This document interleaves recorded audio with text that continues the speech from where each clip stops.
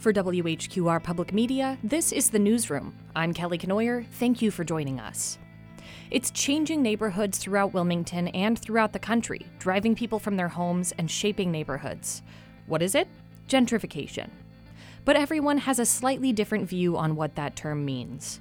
Gentrification is the degradation or the decline of community in general. People don't feel connected. Businesses don't feel connected. It's just a place that you flock to. It's not necessarily a place that you stay and you call home. In gentrification, I think it's displacement that is sort of caused by investment.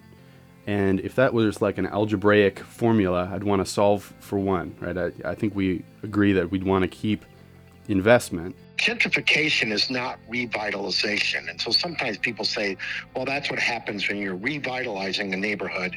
It gets gentrified. And that, we don't agree with that. We think there can be equitable development that would have anti-displacement strategies. Gentrification leads to scared white people. See, I would say it leads to, it just leads to a loss of community. It leads to a loss. No.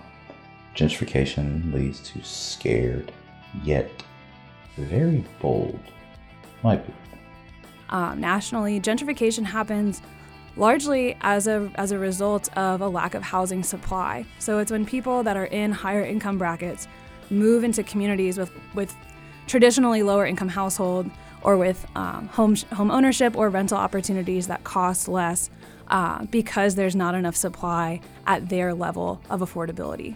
And I hope it doesn't push those people out who have been there, since the aftermath of the massacre, because that is home. And that's the ugly side of gentrification is, people getting moved around like chess pieces. Gentrification. It's painful, it's dramatic, and it's rolling across downtown Wilmington like an avalanche. That's not hyperbole. That's what data scientist Dante Haywood from Cape Fear Collective says about it. From the north of Wilmington, starting at the Brooklyn Arts District and moving down, there's sort of this momentum of gentrification happening in the city, starting from the northern end. It hasn't been all at once in every single place, but is a process that has been gradually happening and speeding up in the latter half of the last decade. Haywood has spent months using census data to truly understand how gentrification is unfolding in Wilmington and the related phenomenon of displacement. In both census tracts on the north side, Black residents have declined from the majority of the population to the minority, below 50%. We've seen non-Black populations increase commensurately, and the average wages earned by residents have shot up. But those gains have not been spread to the existing residents of the community.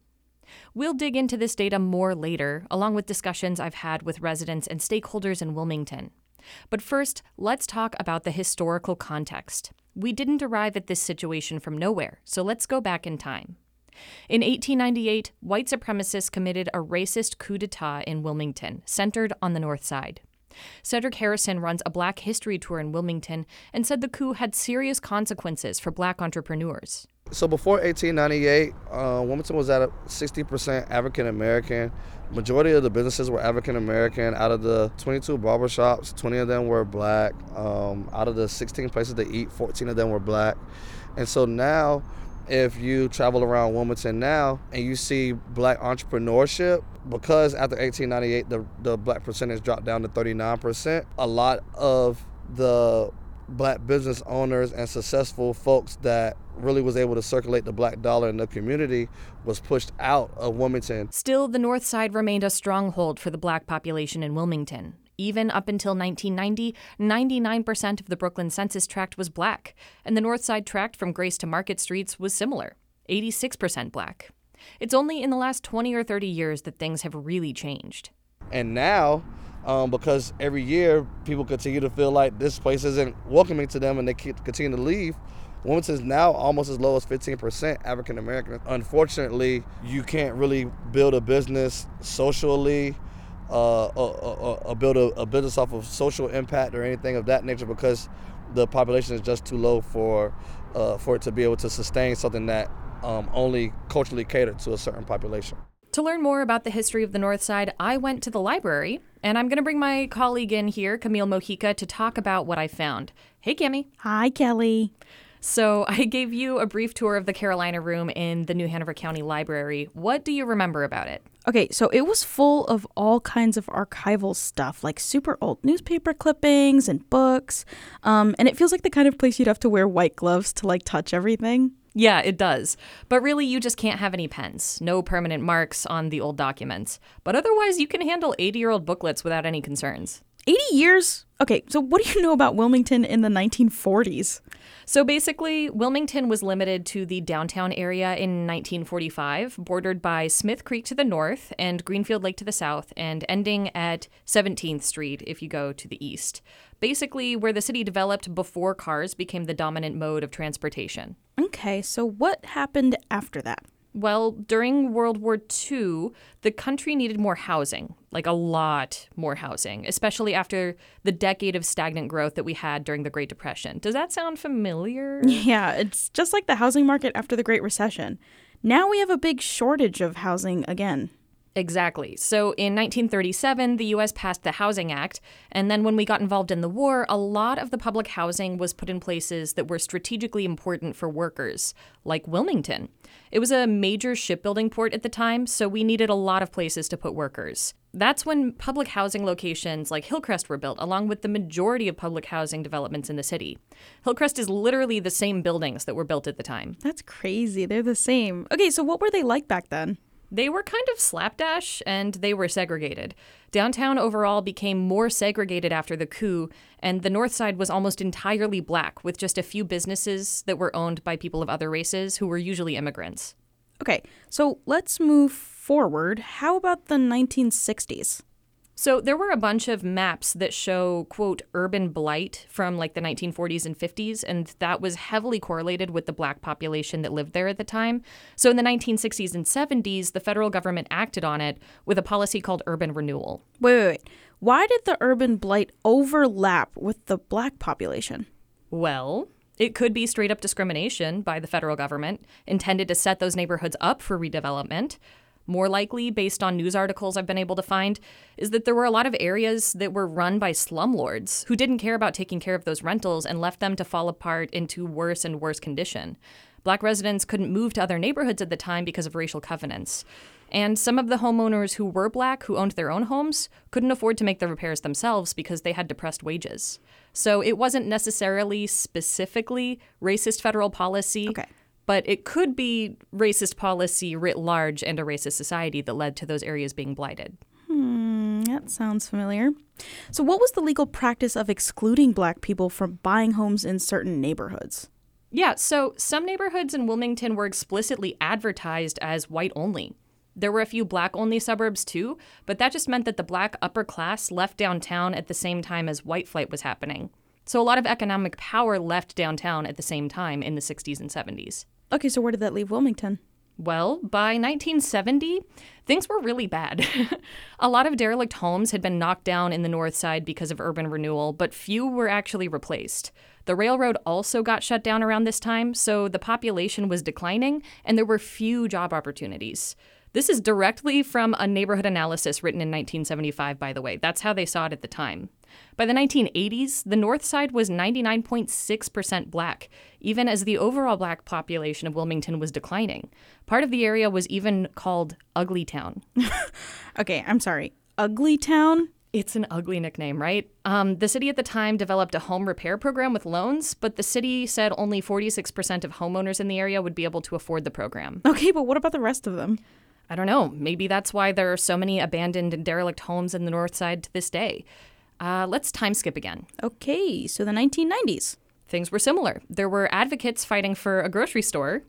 Sounds familiar. Again, yes. That was it's been a 30-year-long fight. Also, 4th Street was in really bad shape at the time. This is one of the major corridors of commercial activity in the north side, and there were a lot of vacant commercial buildings. What had once been like this center of African-American commerce before the coup, and even in times that were more prosperous after that, it had just fallen into major decline. By 2000, it was really clear that the north side needed some serious help. The city started making new plans as part of the Vision 2020 plan. What's the Vision 2020 plan? It's kind of a long-ranging planning document. Downtown Wilmington was rough in the early 2000s, and the city wanted to change that. They had entire sections for different neighborhoods, including the waterfront and the north side. What we see in Wilmington today, with major apartments on the riverfront, a revitalized business district downtown, and major apartment buildings and redevelopments on the north side, that all came as part of the 2020 plan. Wow, that's nuts. So what were the plans for the north side? Well, I actually talked to Mayor Bill Saffo about it. When I first came on city council in 2003, the North Side Plan had just been adopted in 2002. I believe former Mayor Peterson was part of that plan with the neighborhood. Actually, the neighborhood had come together. I would say the legacy residents, the people in that particular area that came to the city, was a bottoms-up plan created by the citizens, actually, that came to the city and asked the city to make some significant investments to that part of town, being that it was, I believe, neglected for many, many years. We've finally made it to Mayor Saffo's reign. Yeah. You know, he grew up on the north side. No way, really? Yeah, he grew up on 3rd and Red Cross. A lot of neighbors actually talk fondly about him because of that, or they at least remember him personally. Let's hear what he says about the 2020 Vision Plan. Some of the things that the city had made a commitment to based on adopting the plan was the redevelopment of Taylor Homes, the moving of the police station to Best Street, the reconnection of the Thelma Bull Bridge, significant investments in streetscapes along North 4th Street, some park improvements that included the Archie Blue Park, which was a pretty significant investment, the reconnecting or the Love Grove Bridge at a cost of about $6 million. The overall number of investments that the city made in that particular part of town was close to $100 million. And of course, when you make that kind of significant investment, it attracts obviously private investment that also has come into the area because of the improvements that were made. That sounds pretty good. I think it was, for the most part. Those changes are things the community explicitly asked for in meetings the city held at the time, but the neighbors also opposed redevelopment. They wanted affordable housing, but they wanted to maintain neighborhood character. And with hindsight, we can see that that didn't happen the way some probably hoped. Yeah, lots of homes and vacant lots were replaced with new houses, and they're selling for $400,000 or more sometimes. Not exactly affordable to longtime residents. The median household income in the 2 census tracts on the north side went up double or more, just as the white residents are flooding in. Both tracts are now less than 50% black when they were both more than 85% black neighborhoods, according to the 1990 census. Okay, so that investment brought displacement. Yeah. I don't think the city planned for that to happen. They invested in home ownership help and other programs for low-income people at the time. They've put $52 million into affordable housing across the city since 2001. Okay, but then why are people still being displaced? Well, the city's revitalization plans worked incredibly well. Now, those neighborhoods are super desirable, and a lot of people want to live there. There's not enough housing, partially because neighbors asked that it stay low density back in the 2000s, and so economic pressures are dramatically shifting what the neighborhood looks like today. I mean, we even saw an article in 2014 when I looked through the archives from Star News talking about the major changes in the North Side, with breweries and other businesses taking hold. And unfortunately, the businesses that came, these bars and event spaces, weren't the sort to meet the daily needs of longtime residents. In the 2020 plan, they had asked for laundromats and pharmacies, things like that, but they didn't get those kinds of businesses. And some of the human investments that they asked for, like a job center and a human resources center, those ideas, they fell apart. Youth programs like Voyage and Dreams made it through, though. Here's Mayor Saffo again. We do not want to see everybody pushed out of a community because they can't afford to. But it's also very challenging. We live in a capitalistic society. As a property owner, you can sell your property or you can rent your property at whatever price you want to. And we understand that concept also. So city policy worked and led to private investment. But now the growth is happening really, really fast and leaving people behind. That's exactly it. And the city's programs, while beneficial, can't really keep up with the severity of the need. The North Side isn't a neighborhood in a vacuum. It's part of a city that's facing a severe housing crisis. It's just hitting this neighborhood particularly hard because it's uniquely vulnerable. It's a historic, walkable neighborhood near downtown, which makes it very desirable for new residents. And it's also been underinvested for a very long time, so the existing residents there are uniquely vulnerable to displacement. And that's the case on the south side, too. Gee whiz. Well, thank you for explaining all this to me, Kelly. Thanks for coming in to be my audience stand-in, Cammie. You're welcome. All right, that's the history of the North Side and some of the context for what's going on now. But in our next segment, we'll dig into the data Cape Fear Collective pulled together and hear what it feels like to experience gentrification on the ground. Stay with us.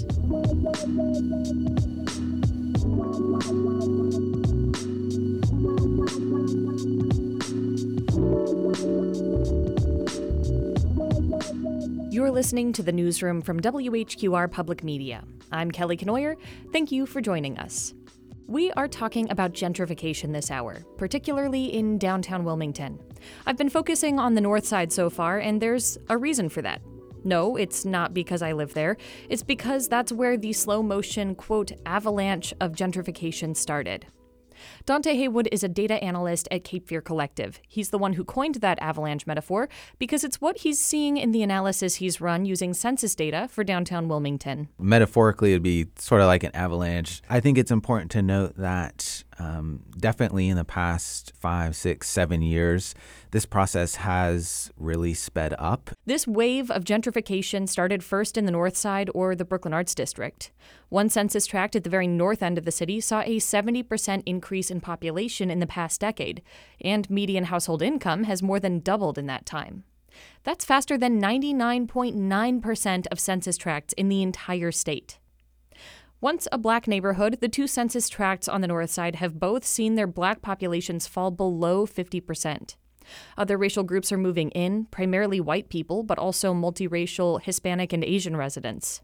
That's partially because the area has recently seen so many investments from the city, which were followed by business investments. As we see in the data, right, we all know that housing and rent has increased dramatically. And I think the challenge is it's sort of crept up on us, right? But it hasn't really been creeping. This is a decade, generational long process that has been happening. It's a catch-22, he says. The city invests to help those residents, but those investments draw economic change, which drives them out. What's more, we're seeing these same trends coming for the rest of downtown. It's happening on the north side, and the process is continuing, but the south side is next. The gentrification to the north sort of happened the slowest, but it would seem or suggest in the data right now that the gentrification is increasing rapidly. Whereas with the north side, we sort of had some time to figure it out. But with some of these other neighborhoods, we might not necessarily have the same amount, the decade sort of transformation that we had been seeing. The south side between Market and Queen Streets saw the average income spike by $20,000 in the last decade, and 60% of the residents there are housing burdened. That may seem counterintuitive, but it essentially means a small number of very rich people have moved in, driving up home prices, which is putting pressure on the surrounding homes. The data is already showing low-income residents are moving out, and further east, the pressure is beginning to build in a similar way. But how does that feel on the ground? And what does gentrification really look like? On Cedric Harrison's Wilmington in Color tour, he pointed out several blocks where you could see brand new ticky-tacky homes right next to old shotgun houses. And it's not just housing. Driving down 4th Street, I do wish that it was a certain area that was dedicated to making sure that black business owners got access to this space, because this was a space that was majority occupied with black businesses, from cobblers, bakers, eating houses, furniture stores, and many more. And now all we have is a chicken in the box restaurant and a convenience store, and then the rest of this block all belongs to majority white owners and individuals that are from out of town, A lot of new businesses have cropped up on 4th Street in the past 10 or so years. Boombalotti's Ice Cream, Palette Bottle Shop, 310 Restaurant, but many of these are expensive and aimed at a richer demographic. Princess Street is going through a similar change right across from the Northside Food Co-op. And while new residents love all the breweries and restaurants, they're also not the kinds of businesses residents asked for in 2003, the laundromats and grocery stores and pharmacies that would serve their daily needs. Sierra Washington is the project manager at the co-op and says some businesses have worked to fundraise with her.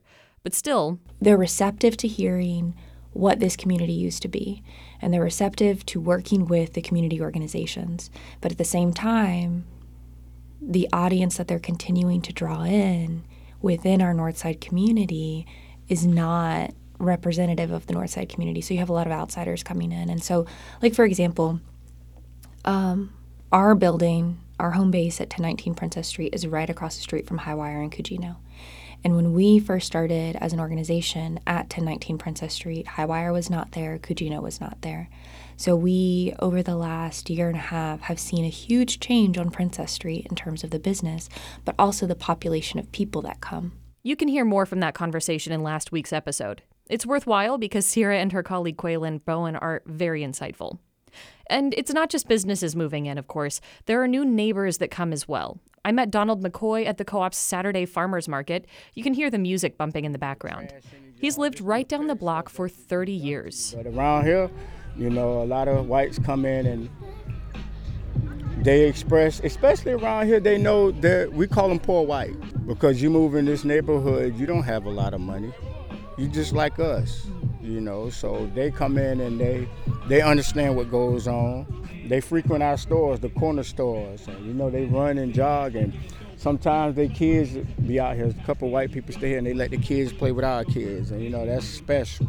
Yeah. That's how it's supposed to be. So some folks move in and fit the economic class of the place they're moving to, or it's at least close. Others, not so much.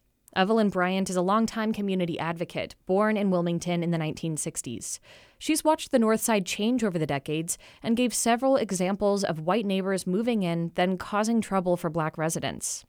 One confronted a man for being in the neighborhood. Another called the police on a man playing music on his porch. It bothers me that there are people that do come into the community and don't know the community, and then they try to I really don't know, to be honest. I had an incident where a lady had been living, she had just moved into the community. It had been about 2 months.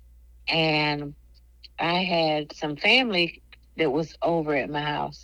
And instead of her coming and asking if anybody's car was blocking her driveway, she came with this story about she wanted to introduce herself. And, I felt some type of way about it, because if you wanted to introduce yourself, you could have done it when you first moved in.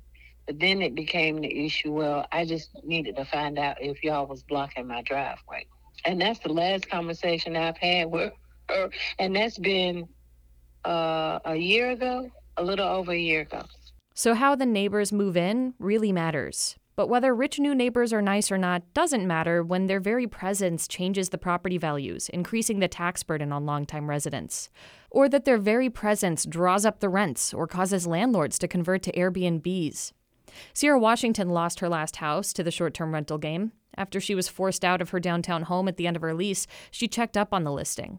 A month later, all 3 levels of the house that we were staying in were on Airbnb, and he was charging like $3,000 for the space. And I want to tell you, my apartment, we were living in the basement of that historic home. It was less than 900 square feet, and he's charging $3,000 per level of that house. So it's like, that happened to me, that happened to our friend Lily, that happened, like, all of these homes that people have been staying in and renting for years, decades. Yeah. They're kicking people out when we already have an affordable housing problem. But where are people going when they're displaced? And what opportunities exist for those who remain? Some people have moved to Brunswick County. And that's the thing, being able to find another place that they can afford to live. I don't know. I just feel like we are more reactive than proactive. And it's time for us to be more proactive than reactive. Bryant says her own kids aren't staying in Wilmington, even though she's been here her whole life. I look at a younger generation, kids that go off to school, and it's interesting because my oldest daughter is getting ready to move to Charlotte. They don't want to live here. There's nothing here, and they can't afford to live here because the rent, even though, and this is my child that has graduated.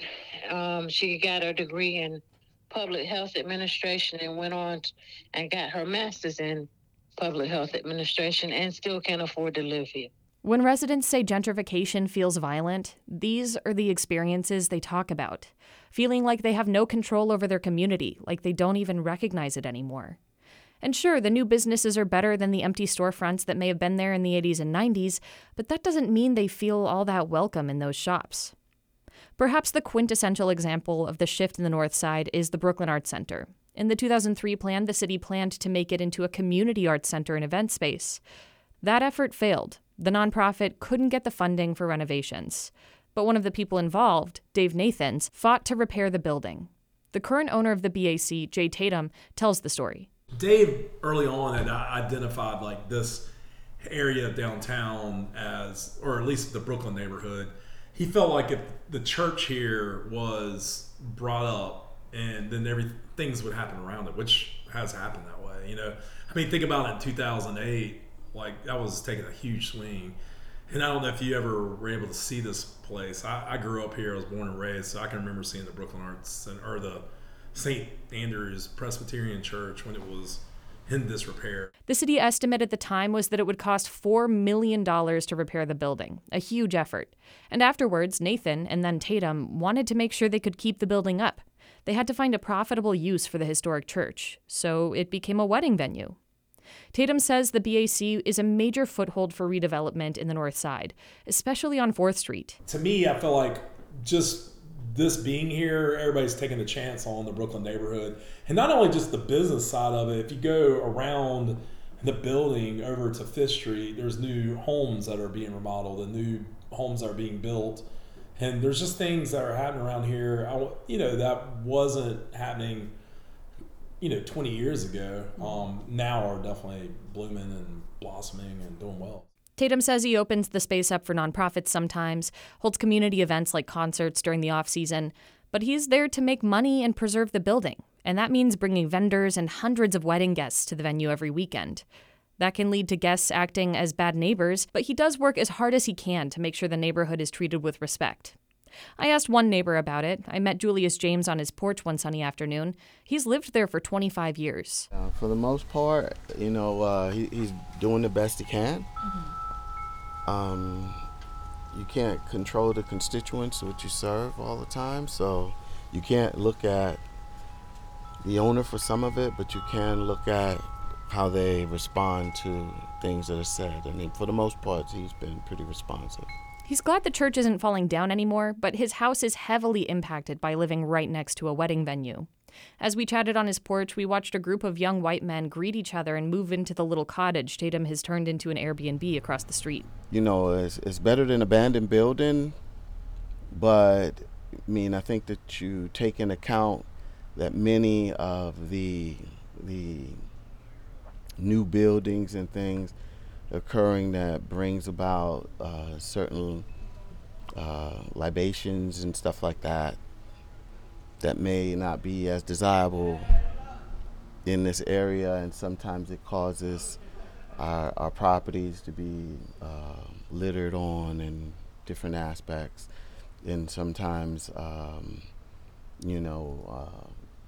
the crowd, the noise, which isn't real bad to me, but I know that some of my neighbors have said. But the litter can be an uptick of a problem, where sometimes just the respect of somebody else's house and property isn't taken into account.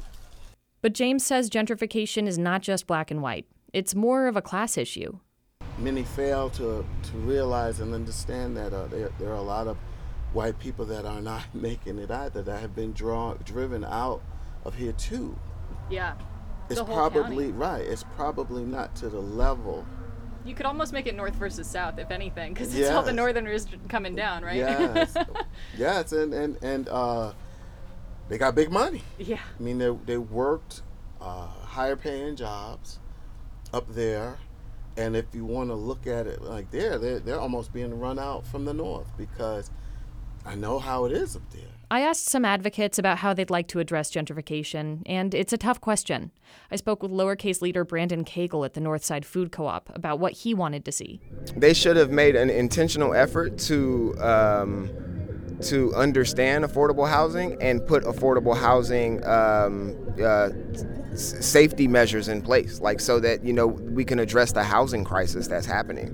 There's a huge backlog of housing vouchers where people are not able to get into the Taylor Homes or into the Wilmington Housing Authority because there's like maybe a 2,000 application backlog or something like that. But he's not happy seeing the fancy apartments by the riverfront either, especially since they block the view from the 1898 memorial on 3rd Street. Do you think the apartment buildings are the problem? They're not affordable. So I mean, so you wanted like low-income housing tax credit kind of style development there?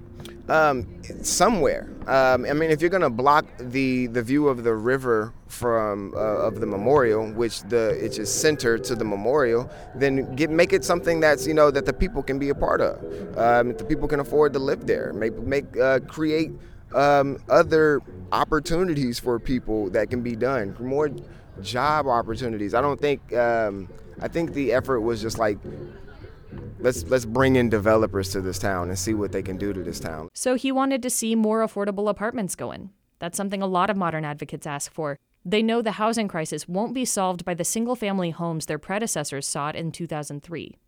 Still, those big apartment complexes on the river serve some purpose. When Dante Haywood from CFC looked at that census block, he didn't see displacement. When we're looking at moving to sort of the western side to the river, we're looking at Front Street and sort of the downtown area. This place has had some of the most change, right? It's the urban center, so it's a city, it's going to change. But there also hasn't been the clear displacement of low-income individuals. A lot of folks who see those fancy buildings go up assume they drive up rents just because the rents there are higher. But Clayton Hammerskey from the Cape Fear Housing Coalition points to a different theory. An economist by the name of Noah Smith called it the yuppie fish tank theory. And I think that that's a really cool moniker for it. But the idea is if you sort of build these options for would-be gentrifiers to go and live in, you're kind of necessarily taking away from opportunities to gentrify. I think a good example is maybe River Place down here. If you build River Place, this is 92 units or whatever it is, that are, you know, if folks were planning on gentrifying on McRae Street or wherever, this is a different option for them to go to.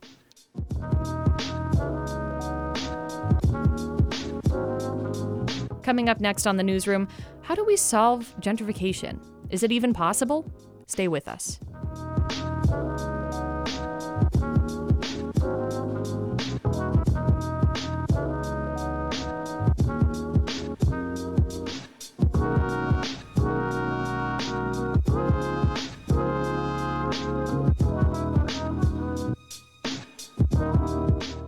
You're listening to the Newsroom from WHQR Public Media. I'm Kelly Kenoyer. And I'm News Director Ben Schachtman. Thank you for joining us. And thank you for joining me, Ben. I kind of wanted to bounce some ideas off of you in this last segment of the hour because gentrification is a big problem in the community, but we love to find solutions to problems.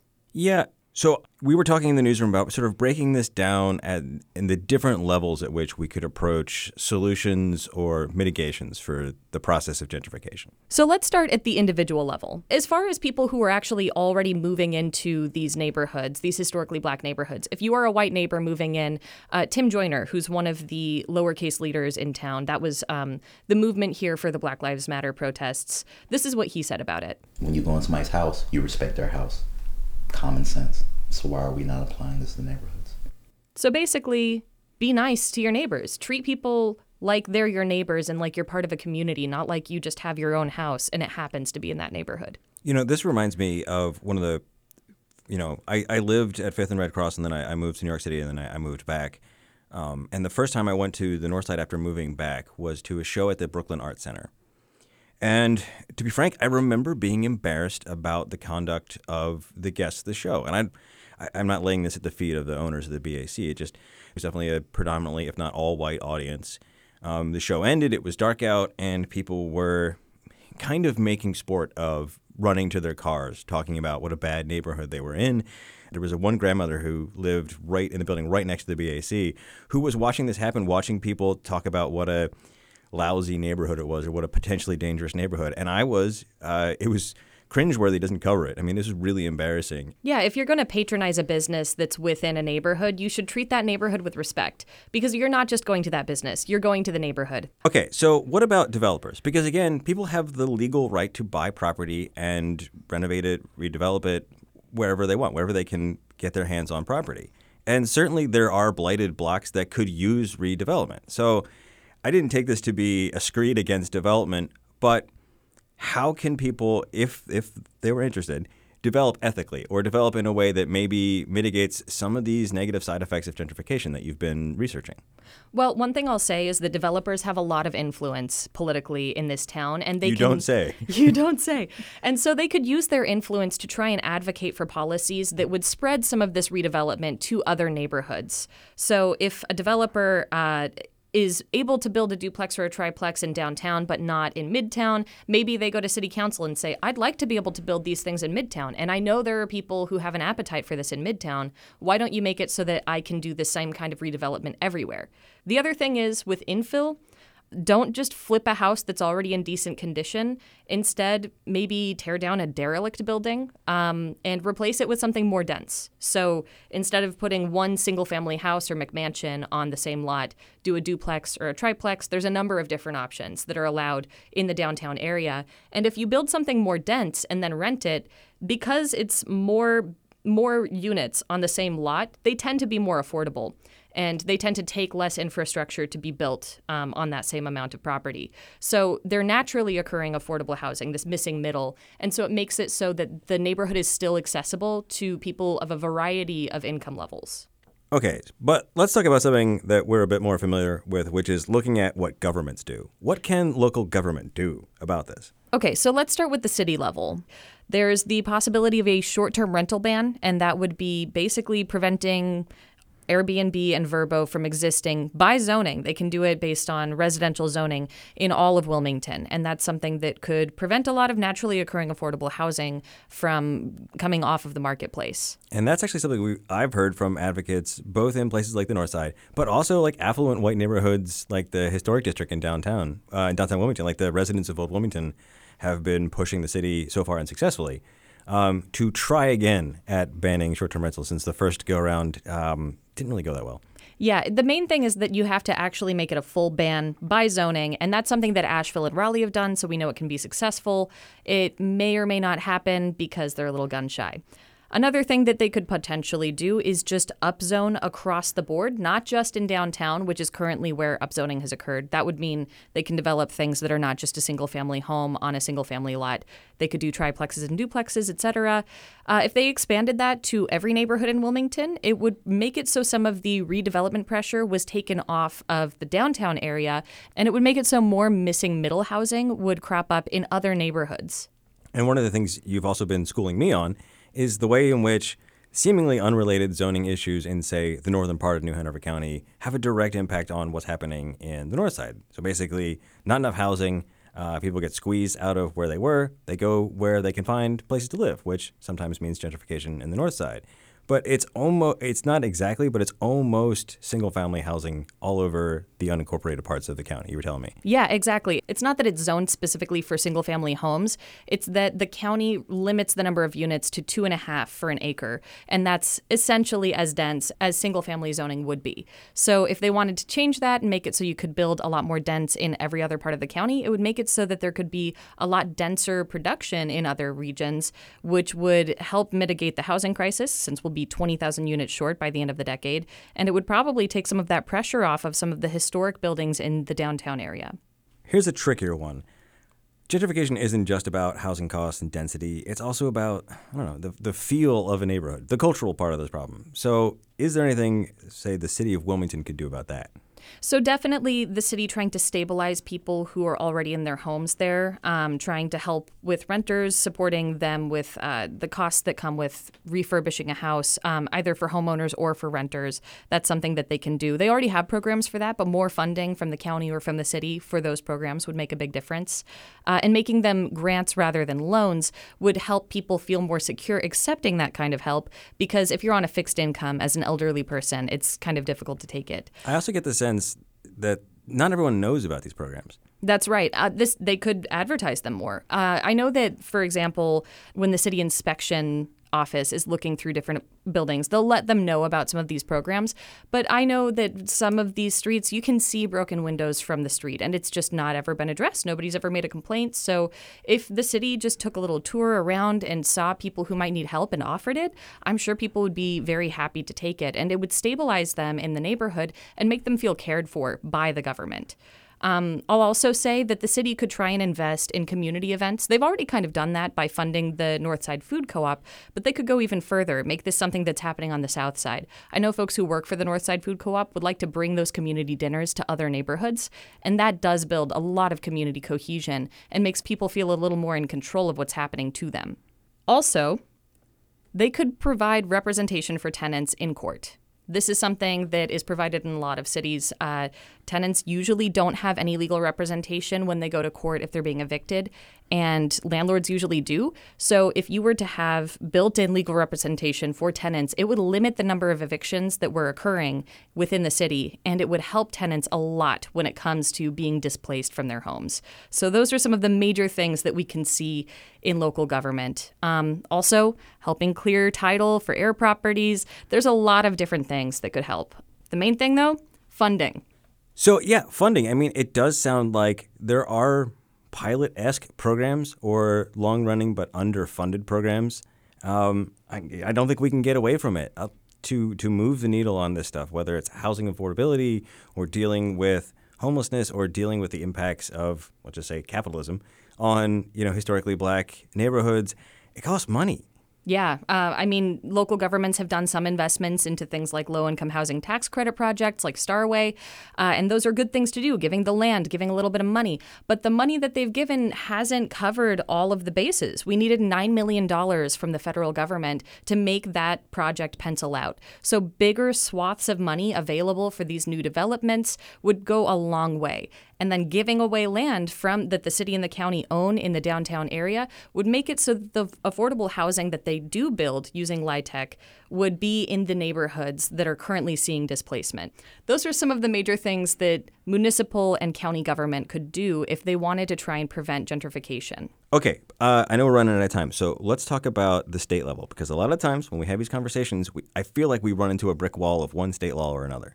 Yeah, so we have a state that basically only gives municipalities and counties the rights that it dictates they have. That's Dillon's rule, right? Dillon's rule. We have a pseudo-Dillon's rule state. So a lot of stuff is up to the legislature. And I was really excited to see that the Cato Institute was holding this affordable housing policy discussion, because this is a libertarian think tank. They had legislators, they had developers at the state level coming in and talking about this really seriously, and talking about upzoning, talking about all of these policies that I've discussed in multiple newsrooms. So the state has a lot of options. One thing that we heard from Tim Mitten at that Cato Institute thing, he's the executive vice president of the NC Home Builders Association. He talked about how zoning can have implications for the cost of a development. Zoning is obviously the biggest challenge. Our study showed 24% of the cost of a house is regulations. So Cato Institute probably wants deregulation. That's kind of like the libertarian thing. But that is a good point. Cities sometimes have metrics that are based on what a building looks like or some other requirements, setbacks. There are ways that the city could cut back on some of those things. And that's something that at the state level could be administered. Talking about zoning, I want to play this clip from a PhD student named Jenna Davis, who I talked to. She did some research up in New York City. Areas that had been upzoned were associated with an increased likelihood of the share of non-Hispanic white households increasing. The specific upzoning policies that I had looked into didn't include provisions that would mandate that neighborhoods that experience that upzoning have mandatory inclusionary housing, so units that are specifically reserved for below market rate units. Basically, the finding of her study was that redeveloping one neighborhood, but not the surrounding neighborhoods, led to displacement. But that was not necessarily the case if there were inclusionary zoning policies or if the surrounding areas were also redeveloping at the same rate. She didn't have research on that. That's something that's still being studied by public policy wonks. But what I will say is that inclusionary zoning, that is a policy that you cannot legally mandate in North Carolina at this time, but it's something that you could incentivize. And what that is if you're building an apartment building, the city requires you or asks you to make a certain percentage of the units of that building affordable for people who make 60% or 80% of the area median income. Also, the state could push for allowing for rent control. That's something that is not allowed currently at the state level. You cannot have that at any municipal level. And so if they wanted to, they could make that an option for municipalities if they desired it. And same for inclusionary zoning. They could make it so that cities can choose to require a certain percentage of units be affordable.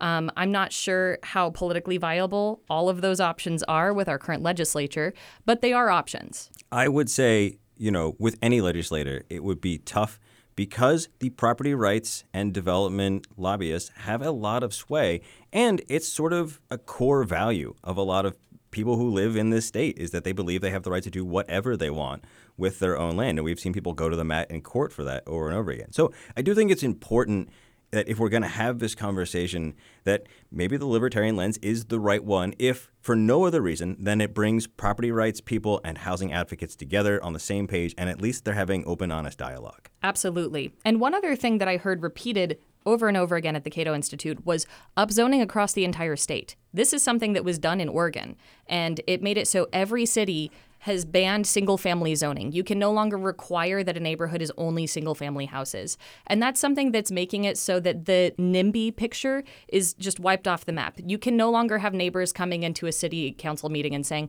I just don't want a triplex in my neighborhood. I don't want those kind of people here. That is off the table at this point in Oregon. And that's something that the state level could do, and it benefits property owners because now they're allowed to do more with their property when previously they had been banned by the city and the county government from doing that kind of thing. And then the last thing I want to bring up is heir properties. This is an extremely thorny issue. Do you want to explain what those are really quick? Sure. So these are properties where there's a deed to the house and it should have been passed down after the original owner passes away. But basically the line of succession, if you will, is unclear, and it's no longer legally clear who the heir to the property is, or that person can't be found. Yes. So this is something where at the city level, if they wanted to help people set up wills, it would be a major benefit. But I also think that it's worth pointing out that when these houses do eventually get significant liens on them and get turned over to auction, the city has to automatically put them up for auction, and it can't go to nonprofits first. The city can't turn it into affordable housing. That's something that's dictated at the state level, and the state could make it so that those properties instead go to the government or instead go to nonprofits. And that would make it so that instead of them being flipped for profit, they could become affordable housing again. And that's a solution that hasn't been talked about a lot that I've heard. So there's a ton of supply side stuff that we've talked about. We could probably do an entire other podcast about fixing the other half of this, which is about giving people the economic power to afford housing. But that might have to wait for 2023. You mean increasing the minimum wage? I mean 2023. All right. Well, thank you, Ben. I appreciate you coming on. Happy to do it.